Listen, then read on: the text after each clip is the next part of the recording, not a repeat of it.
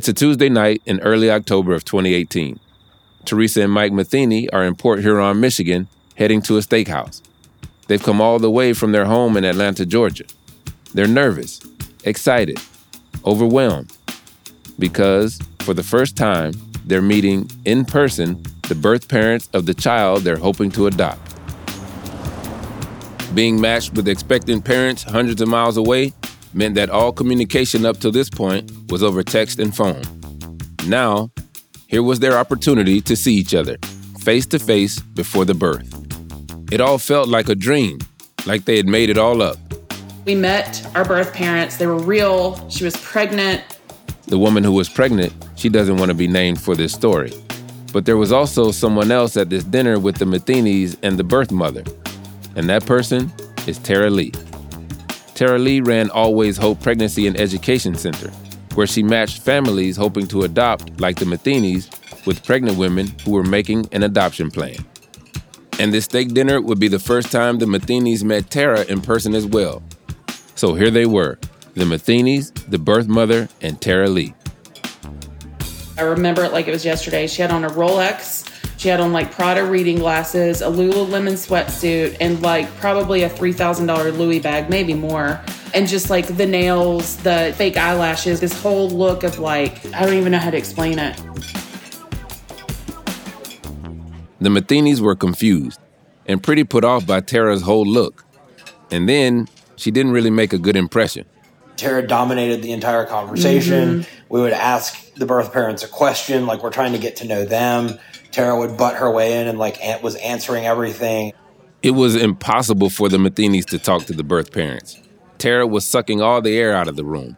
She was interrupting, talking over people. It was rough.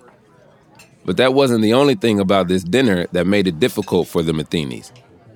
Because they knew something about Tara, something that made it hard to focus on the evening, and they weren't allowed to talk about it.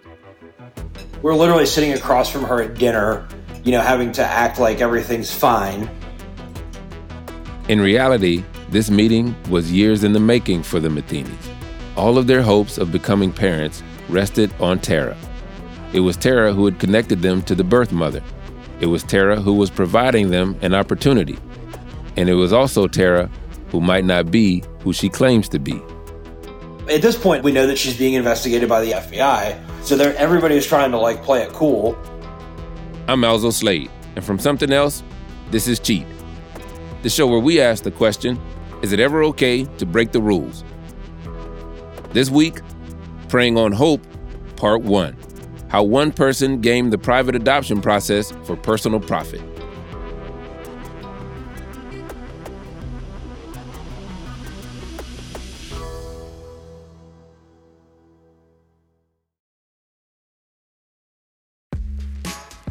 There are over 100,000 adoptions that take place in the United States each year, and that's kids of all ages. But of that number, about 18,000 of them are infants. Adopting a baby is not easy, partly because there are a lot of decisions a prospective family needs to make. One of them is what kind of adoption you want to do. There's public adoption, which is also known as the foster care system. Usually, the aim of foster care is for children to return to their birth parents, but it can result in adoption, often with children that are older. But the main focus in your story is going to be regarding what's called private adoptions. This is Talia Getting, a family law attorney who handles private adoptions. Private adoptions are done usually with infants, and they're often done with either an adoption facilitator and or attorneys or adoption agencies. It depends on your state and laws. There are very few federal guidelines when it comes to adoption, largely leaving the process up to each state. With laws and protocols varying from state to state, it's kind of confusing for anyone who's not a lawyer. So while a family seeking to adopt doesn't need to go through a private agency, agencies and the people that run them can help them navigate the various laws and procedures, recommend attorneys, and clear a path through what can be a pretty complicated process. And perhaps most importantly, agencies can facilitate what's called a match, which is when a birth parent or parents look for a family to adopt their future child. They're like the ultimate middleman. They're kind of like a realtor. And I know this analogy has holes in it. I'm not trying to compare a house with a baby. But just like a realtor, Tara was the one who had the necessary expertise to bring both parties together. And she had the credentials: licensed social worker, licensed counselor, and doula, which is a trained professional who supports the mother leading up to the birth, during it, and in the recovery afterwards. Tara made it clear to the families who were interested in working with her that her agency focused on birth mothers, making sure that they were getting the support they needed in this process. So Tara would handle everything that went into the match. She would liaise with the birth mothers while also offering them counseling and other aid. The lawyers like Talia only came in at the very end. As lawyers, what our job is to do is once the child is born, then the paperwork that we've prepared gets signed. So there's a transfer of custody at the hospital after the child's born, but nothing can be signed until the child's been born. Talia first met Tara in 2016 while advising on an adoption that involved Tara. At that time, Tara was operating her agency out of Florida. It was a year after that I worked with her a little bit more on just a few adoptions. So I didn't really know her very well. I just knew she was out there in the adoption world. But they didn't start working together regularly until Tara moved her operation to Michigan. When I first met her, she came across as a really busy mom. She had 5 children. 2 of them were adopted. She presented herself as being very blessed. Her husband made so much money, she could do what she wanted to do, and what she wanted to do was adoptions. Talia and her law partner started to process adoptions with Tara. And while Tara was super passionate about her work, from the beginning, Talia noticed that working with Tara was sort of chaotic. We would get a phone call from some adoptive parents saying, hey, Tara Lee gave us your information, said you're an adoption attorney. Can you help us out? So that's how we would get involved. The calls always seemed to be last minute. Talia would have no time to plan. She'd get these calls and have to leap into action, processing the necessary paperwork to make the adoption happen. But she knew that Tara was juggling a million things. It was clear she had a lot on her plate. I mean, she was also raising 5 kids. She's just doing too much. She's just trying too hard. Despite the chaos, Talia processed nearly 30 adoptions with Tara. And Tara had a lot of demand. She moved quickly. She had a lot of experience, and she was an adoptive mother herself. People liked that she was straightforward, and importantly, that she was willing to work with a range of people. Because it's not always easy for families to find agencies that will work with them, like Teresa and Mike Matheny. A lot of the larger agencies won't work with anyone other than, Christian faith families. And so Mike's Jewish, I'm not. And so we found a small Jewish agency in Atlanta. But even if you do find an agency to work with you, it can take a long time to make a match. For example, the Matheny's, they set up their profile with this Atlanta agency and had no response for 18 months. No one even looked at their profile. So they looked at other options as well. They found a family-owned agency in South Carolina, and it just so happened this is where Teresa's father lived. They liked the people running it, and for some reason it just felt right. And their feeling was right. The Matheny's soon had the promise of a match. Within 2 weeks, I don't even know if it was 2 weeks, it was probably a week that we were signed with her, she had a situation with Always Hope. Through this small agency in South Carolina, the Matheny's became connected to Always Hope in Michigan. And after waiting for so many months, they seemed to have a match. They just didn't realize how quickly things would start to move.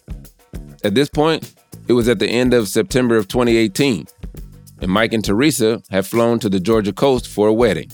And that's where we got the phone call saying that we had a potential match, that she had a social worker that wanted to talk to us, and that social worker was Tara.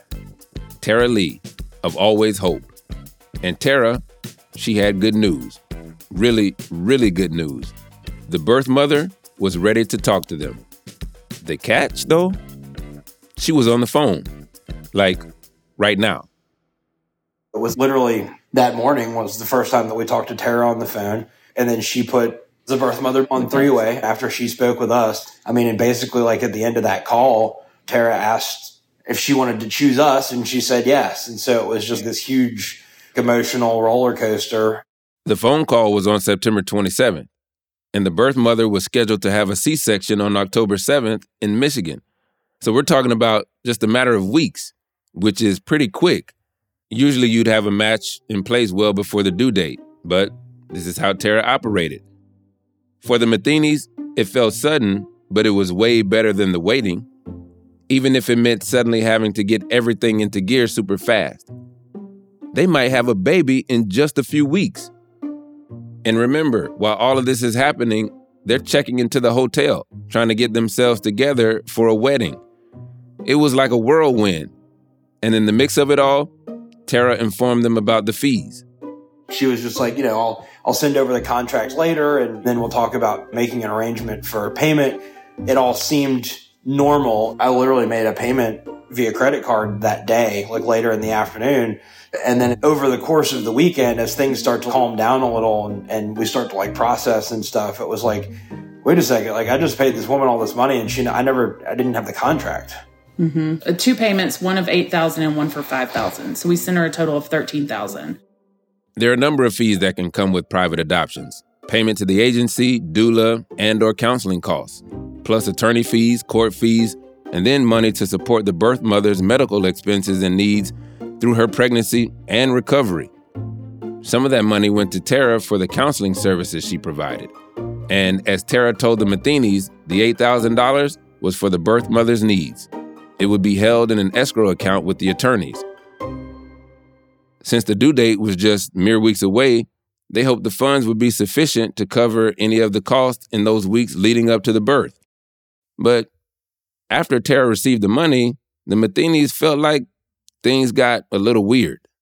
Essentially, once we made that payment, that's when everything started to go sideways, right? Where it was like, couldn't get her on the phone, wasn't answering questions. And meanwhile, of course, we don't want to do anything that's going to like upset the apple cart, right? So like, we don't want to do anything that's going to possibly jeopardize the adoption or piss anybody off. You're just like walking on eggshells, because you don't want to do anything to upset her, upset the birth parents, like nothing. You don't want to do anything.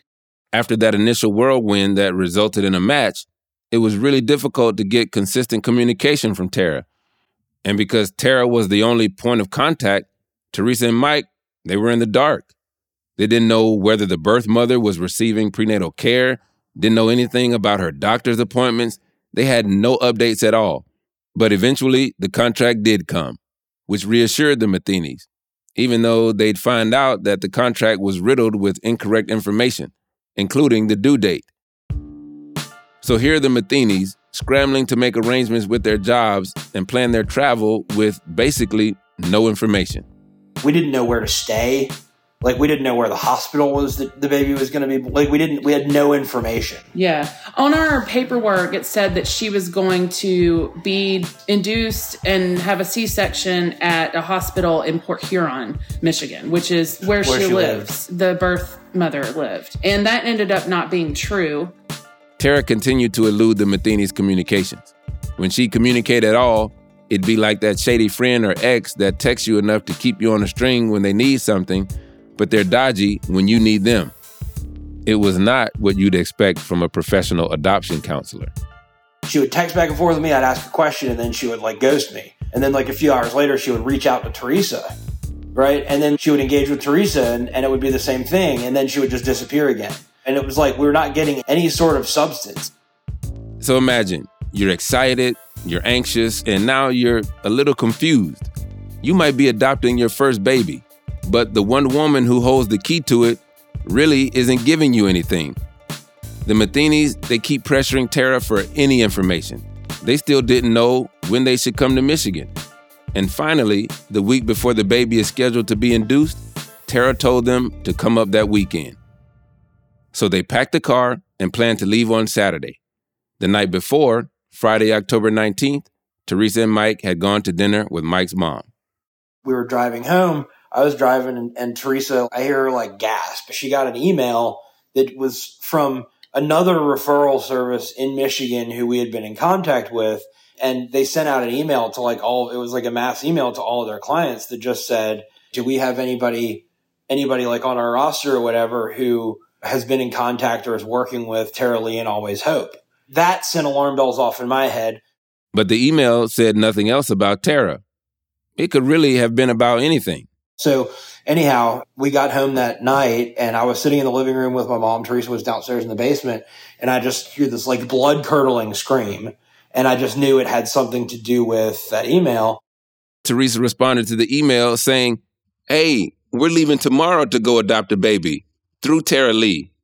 And the woman wrote back to Teresa, do not contact Tara. Do not contact anyone. Somebody will be in contact with you shortly. Like, talk about throwing gas on the fire. And then right? I tried to call her. I tried to call this lady. She wouldn't answer the phone. I text her. She would not text me back after that. Teresa called Talia Getting, the attorney she'd been working with through Tara.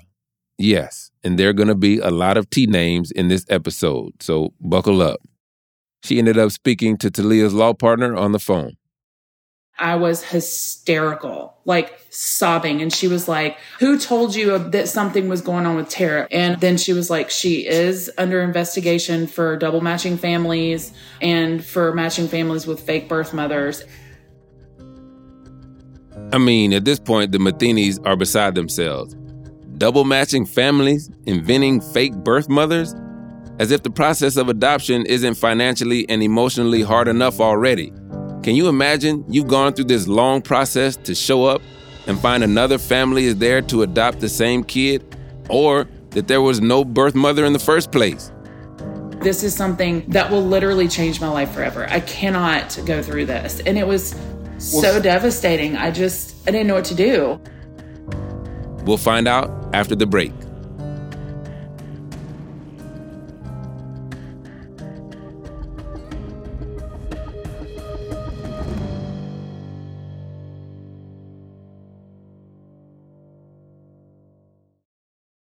Welcome to True Spies, the podcast that takes you deep inside the greatest secret missions of all time. Suddenly, out of the darkness appeared Bin Laden. You'll meet the people who live life undercover. What do they know? What are their skills? And what would you do in their position? Vengeance felt good. Seeing these people pay for what they'd done felt righteous. True Spies from Spyscape Studios, wherever you get your podcasts. Have you ever felt like escaping to your own desert island? Jane Gaskin did exactly that, trading in the family home to begin a new life in the tropics. But she soon discovers that paradise has its secrets. I'm Alice Levine, and this is The Price of Paradise, the island dream that ends in kidnap, corruption, and murder. Wish you were here? Follow The Price of Paradise now, wherever you listen to podcasts. Having heard that the baby they'd hoped to adopt might have also been promised to another family, the Mathenis had no idea what to do next. On the phone with Talia, one of their lawyers, we asked her, what did we do? At this point, we were literally the car is packed, and they were like, you should still come. They were supposed to leave the next morning, and now they had no clue whether or not they would travel from Atlanta to Detroit just to find out that this adoption wasn't going to go through. They said, the reason that you haven't heard anything about any of this is because we don't have any reason to believe that your adoption is not real. Teresa and Mike were justifiably upset and confused. They kept wondering, would there be a baby to adopt? Or would it turn out that there would be no baby at all? The FBI was doing an investigation into Tara, but at this point, they had no conclusive evidence that she was scamming people. And that's why they needed to let it play out. The attorneys told the Mathenis that they believed the adoption could happen and advised them to go through with it. The FBI had only given them a few instructions. The FBI wasn't giving us any guidance except try to make those adoptions successful. Don't give Tara any money and try not to let too many people know so Tara doesn't know that we're investigating her. That's really hard to do. And given that there were so many adoptions in process, investigators wanted to keep their work private, worried that adoptions could fall through. So the Mathenis weren't allowed to talk about this with anyone, especially not Tara. which would be difficult given that they were heading to Detroit to potentially adopt a baby through her agency. And with all of this going on, the Matheny's headed out on a 2-day journey to Detroit, a road trip that already began with angst. And then it was on the drive up, we realized, okay, we'd never seen an ultrasound. Like, we'd never seen any sort of proof of life. I just casually text Tara in the car. I was like, hey, I just realized we never got an ultrasound or anything. And she actually sent me an ultrasound video and pictures, several pictures. And I was like, oh my God, thank God it's real. And so I sent it to my cousin, and my cousin goes, I don't want to freak you out, but she would be 42 weeks today, according to the ultrasound. And I was like, oh my God. The ultrasound would put the baby at 42 weeks, which would mean the baby was 2 weeks overdue.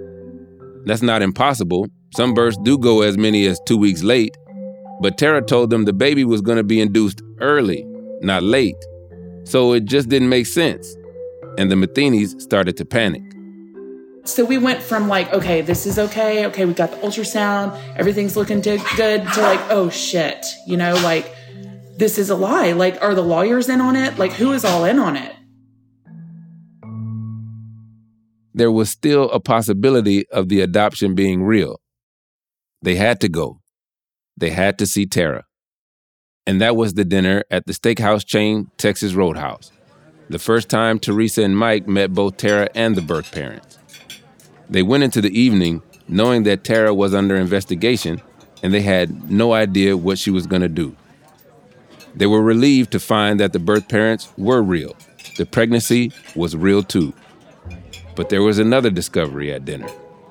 Our birth parents told her in front of us, hey, when are you going to get us those tires for our car? We need the tires. And she was like, oh yeah, I'll get them tomorrow or whatever. And they're like, our tires are bald on our car. What happened to the money the Matheny's sent for the birth family? It was $8,000. You can get a lot of tires and a lot of other things with $8,000. And it had been only 3 weeks. She had not been paying their bills. Tara hadn't given the money to the birth mother and her family. They had a 4-year-old that was riding around in the car that had no insurance. The tires were bald. Their electricity was about to be cut out. They were about to be evicted. And it's winter in Michigan, She didn't have shoes. She didn't have a coat. All while Tara was sitting there with her Louis Vuitton bag, her jewels. Yeah, we'll get more into Tara's treatment of birth mothers later in this story too, because that's a whole other trip. But that night after dinner, after the Matheny's went back to their hotel, the birth mother passed out in her car at a gas station. When she got in touch with Tara the next day, Tara ordered her an Uber to the hospital to travel 60 miles alone. At the same time, after that disastrous dinner, the Matheny's, they were confused and overwhelmed. And they were really unsure of who to trust anymore. At this point, they'd had enough. And they were ready to get out of there and return home to Atlanta. I'm pacing around ready to forget this. We're going back to Atlanta. I'm done. When we get a call from Tara saying that she was on the way to the hospital. The Matheny's go over to the hospital where they find the birth mother and Tara in a room together.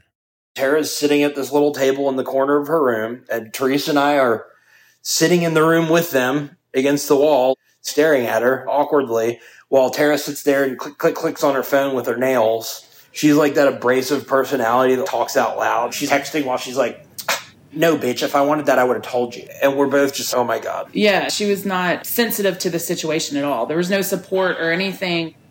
And you got to remember, Tara advertised herself as a licensed doula.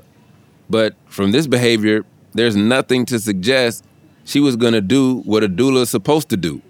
Support the birth mother, guiding the birthing process, and provide comfort. None of that was happening. The Matheny's stayed at the hospital until Tara told them to go home because she said the birth probably wouldn't happen until tomorrow. But they were gone for only a few hours when Tara called them and said the baby was coming. As they rushed back to the hospital, Tara sent pictures. The baby was born October 25th, 2018. The Matheny's missed the birth of their son, which not only crushed the Matheny's, it was against the birth mother's wishes too. later we found out that she specifically told her, I want them there for the birth. I can't even talk about it without crying because we missed the birth of our son. Once the Matheny's arrived back at the hospital, they went back to the birth mother's room, where they had been just a few hours before. We came up to the delivery room, and the baby had been taken down to the NICU, and birth mom is sitting there bawling, and there's still equipment and stuff in there, like all this has obviously just happened. And before we could even be like, how is she? How is the baby? I mean, her blood pressure was like 230 over 160 or something. That's why the baby came when it did. They had to deliver, so it was like, is everybody okay? The baby had come early because the birth mother wasn't well. Her blood pressure meant that the doctors needed to induce the birth earlier than planned. It had been an intense evening. It was important to Teresa and Mike that they make sure the birth mother was okay after delivery. They also wanted to know how the baby was doing. Before we could even ask those questions, Tara was just standing there with her hand out. It was like, so about that money. She literally asked me for a check, like right there in the delivery room. And it was like, at that point, I was like, you no longer exist to me. Teresa was trying to talk to the birth mom. She wanted her to feel included, and most importantly, she wanted the birth mom to feel respected. So Teresa was trying to check with her to make sure it was okay for the Matheny's to go see the newborn in the NICU. But Tara ushered them out, leaving the birth mother alone, again. I would never want someone to treat me that way. But Tara, that was the way she was, like, it was just like so transactional to her. It was so bizarre. And so we get to the NICU and, of course we see him for the first time. They finally had their baby. The little fellow was 5 pounds, 4 ounces. For them, it was incredible. He was there. The Matheny's gave their son his first bottle. We're trying to have this moment. And then, again, Tara makes her way down. She butts her way into the NICU. She asked me for money down there again. And it was just like, we'll talk about this tomorrow. What? Can you believe this woman? Asking for money in the NICU? It's probably not a place where you're supposed to fight, but I think if I was Teresa, I'd have thought about it. The birth mother consented to the adoption. The paperwork was processed. The Matheny's were parents to this wonderful newborn. They were overjoyed about their son, who they named Sam. This was a dream come true, but it was also surreal. Because the day after Sam's birth, while the Matheny's were making plans to stay in Michigan until Sam was strong enough to travel back to Atlanta, Mike Matheny was on the phone with an FBI agent. At this point, we're exhausted. I feel like I've been up for days, you know what I mean? Paranoid, delusional, I'm literally I'm Googling FBI phone numbers to see, I'm is this guy legit or is he in on it too? At this point, the Matheny's have been through a lot. Since they connected with Tara, everything had been a frenzy. And while they were overwhelmingly grateful for their son, they still didn't really know what was going on. They weren't sure who to trust anymore. Everything felt turned around. But Teresa and Mike did their best to avoid Tara, who continued to lurk around the hospital. I mean, come on, lady. She was acting angry and calling everyone, from the birth mom to the lawyers, enraged that the Matheny's haven't given her the remaining money yet, $3,000. So the irate Tara went on a complete rampage. She started by calling Talia. I got a phone call from Tara, and she said, Teresa is acting really weird. I don't like her. There's something wrong with her. I don't think she's fit to have a baby.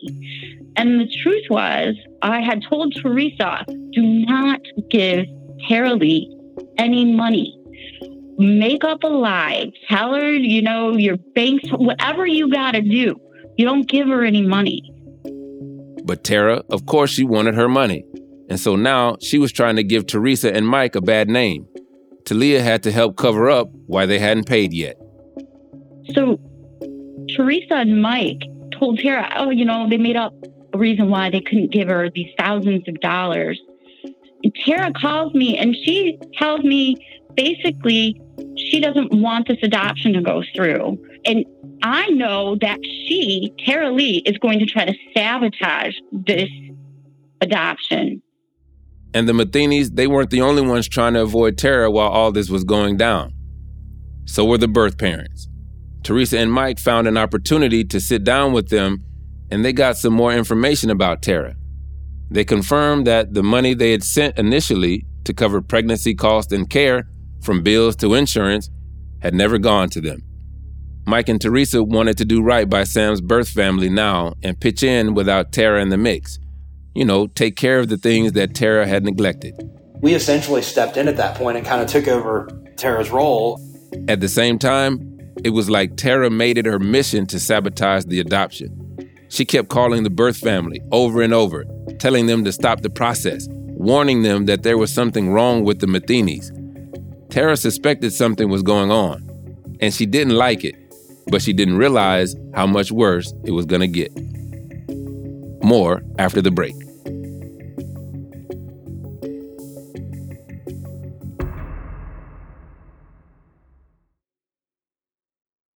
It just starts with two women who connect off of an adoption board who happen to have failed through Tara, who start to communicate, and they notice that there are some discrepancies. And then they find a third woman.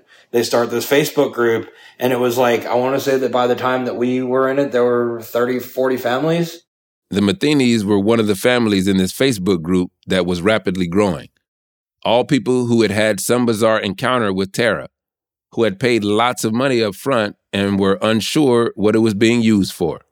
There were other families that were talking about how they had made payments on the same day that our son was born. Well, we were with Tara that whole day in the hospital. So it's like knowing that she was sitting there collecting money from other people while we were sitting in the room with her. And the Matheny's weren't just upset that Tara was using their private family moment as a co-working space to do her accounts. No, it was much worse than that. The Matheny's discovered that Tara was actively matching other prospective families with their son. So then we find out that she's been sending pictures of our son that was just born, that we have custody of, and basically dangling him over other families, making them think that they could adopt him. Some of the members of the Facebook group, now that they were talking, they started to take action. One of the mothers had contacted the lawyers who were working with Tara, lawyers like Talia Getting. We got a phone call from a woman who accused us of being involved with a Tara Lee scam. They ended up talking for a while. Afterwards, Talia and her law partners sat down to try and figure out what was going on. They were reeling in disbelief. Could Tara actually be running a scam? They knew there had been some failed adoptions, but that was pretty normal in private adoptions. And they only came in to process the successful ones. And Tara, she was certainly chaotic, but could she actually be a criminal? After that, I realized that I had access to Tara Lee's email on my computer. So we looked in it, and she had these contracts for one birth mother that were signed by multiple adoptive parents that were matched to this one birth mother. They find that Tara was matching multiple families with the same birth mother, meaning that for every family that had a successful adoption, there were several families cheated. It didn't seem like a normal process at all. And then we just went into a deep dive. There were over 4,000 emails, and I was able to do some keywords, and what we discovered was just shocking. We were trying to make a chart of birth mothers who'd been matched to adopted parents. In some cases, there was no actual birth mother at all. We noticed that birth mother had a profile as if she was pregnant when she wasn't, and that there were 4 matches to this birth mother profile. And it became apparent that this woman was getting money to pretend she was pregnant and pretend to, in the end, I think it was 4 other couples that they were all going to get her baby. I know Tara Lee made $60,000 off that one match to a woman that wasn't even pregnant. $60,000? Wow. To Talia, it was clear. This isn't a mistake. There's no way she can get around this. This is a fraud. And the next thing we know, within 24 hours, we're meeting with the FBI, state of Michigan, police. Talia found other startling information in Tara's emails. She had been fabricating documents, including contracts that the lawyers didn't even know about. And then they saw the fees that Tara was charging. We knew that she was getting money, but in the beginning she told us they were just donations to her 503c, which she had. A 50c3, one of those organizations where you're not supposed to make a profit. So we didn't have to put donations down on a birth mother expense sheet. And then she would tell us that she's getting paid for being a doula or she's getting paid for counseling. So we would put that down. But we didn't know until we got those contracts. Wow, what she was making. What was all that money going towards? We also noticed that she was a shopaholic. She had her receipts emailed to her, and there was a substantial trail of all of her purchases. She was shopping constantly. Another thing that Tara would do is she would tell people she had cancer. So, if she's not answering, not getting back to you right away, well, maybe she's getting her cancer treatment, or maybe the cancer treatment's affected her brain. At one point, she came into our office, and this is when we were helping the FBI. And she left, and she said she had a doctor's appointment to see her cancer doctor. But about a half hour later, there was a new email in her account because it was up on my computer, and it showed that she was at the nearby mall and had just spent over $1,000 on tedious things like a $170 scarf. Come on, Tara. Are you serious? It's not enough that you're out here making up birth mothers. Now you're faking cancer? And while she's getting her cancer treatments, she's just at the mall. The FBI, they had a lot to work with. And what they first focused on was this paper trail. They looked at her bank account and her purchases. I mean, this woman, Tara redid her house, like her kitchen, her bathroom. She had a motorhome, a boat, a fancy new car. I mean, they just followed her spending. The families who worked with Tara were in pretty regular communication with the FBI and the U.S. Attorney's Office as they were building this case. This is a delicate situation. So they're trying to find a way to charge her. But then you have families that have open adoptions, so their adoptions aren't finalized, and we were one of them.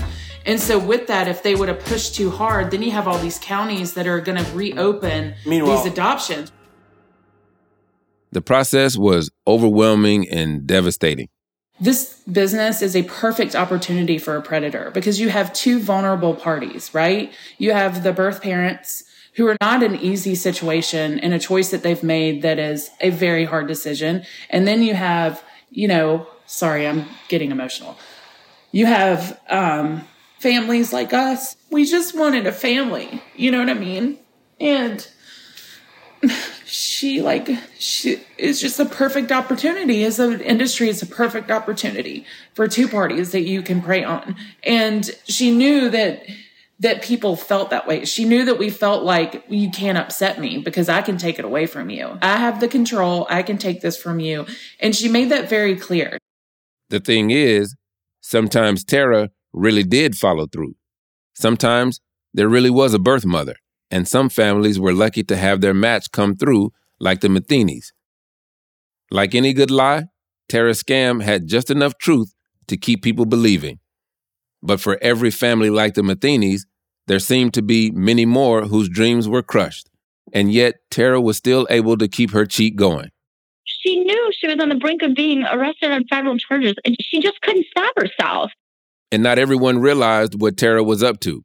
And not everyone believed it when they learned of the allegations, because Tara had built a successful business for herself. She still had families looking to her for assistance with adoptions. She still had people in her corner, like Adam Bells Thomas. We believed her. We believed what she was telling us. We believed stories because it made sense. We had the successful adoption. We'd had some fails, but that happens. So we believed her. At this point, the FBI was pulling together a case. but they still didn't know what it would come to. They didn't know what kind of charges they'd even be able to bring if it came to that. Because she's still making families' dreams come true, even if through nefarious means. A lot of things we consider to be good are achieved through nefarious means, whether we like it or not. But this is taking advantage of an emotional and complex situation, preying on the desires of both adoptive parents and birth parents alike. That may be a line you shouldn't cross. And if a person does cross it, what do you think should happen to them? Find out in the next part of this story, where you'll hear more from Adam Bells Thomas and other folks who were close to Tara. Part 2, out next week, March 29th.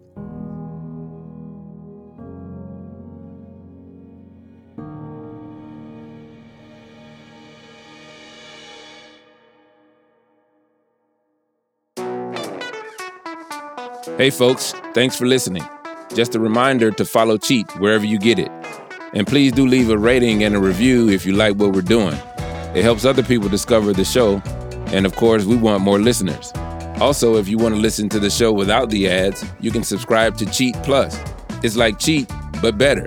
It's just $2.99 a month, or if you're in the UK, £2.49. And you get all of this without having to listen to those annoying commercials.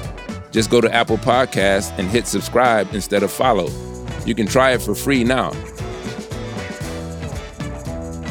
Cheat is written and presented by me, Alzo Slade.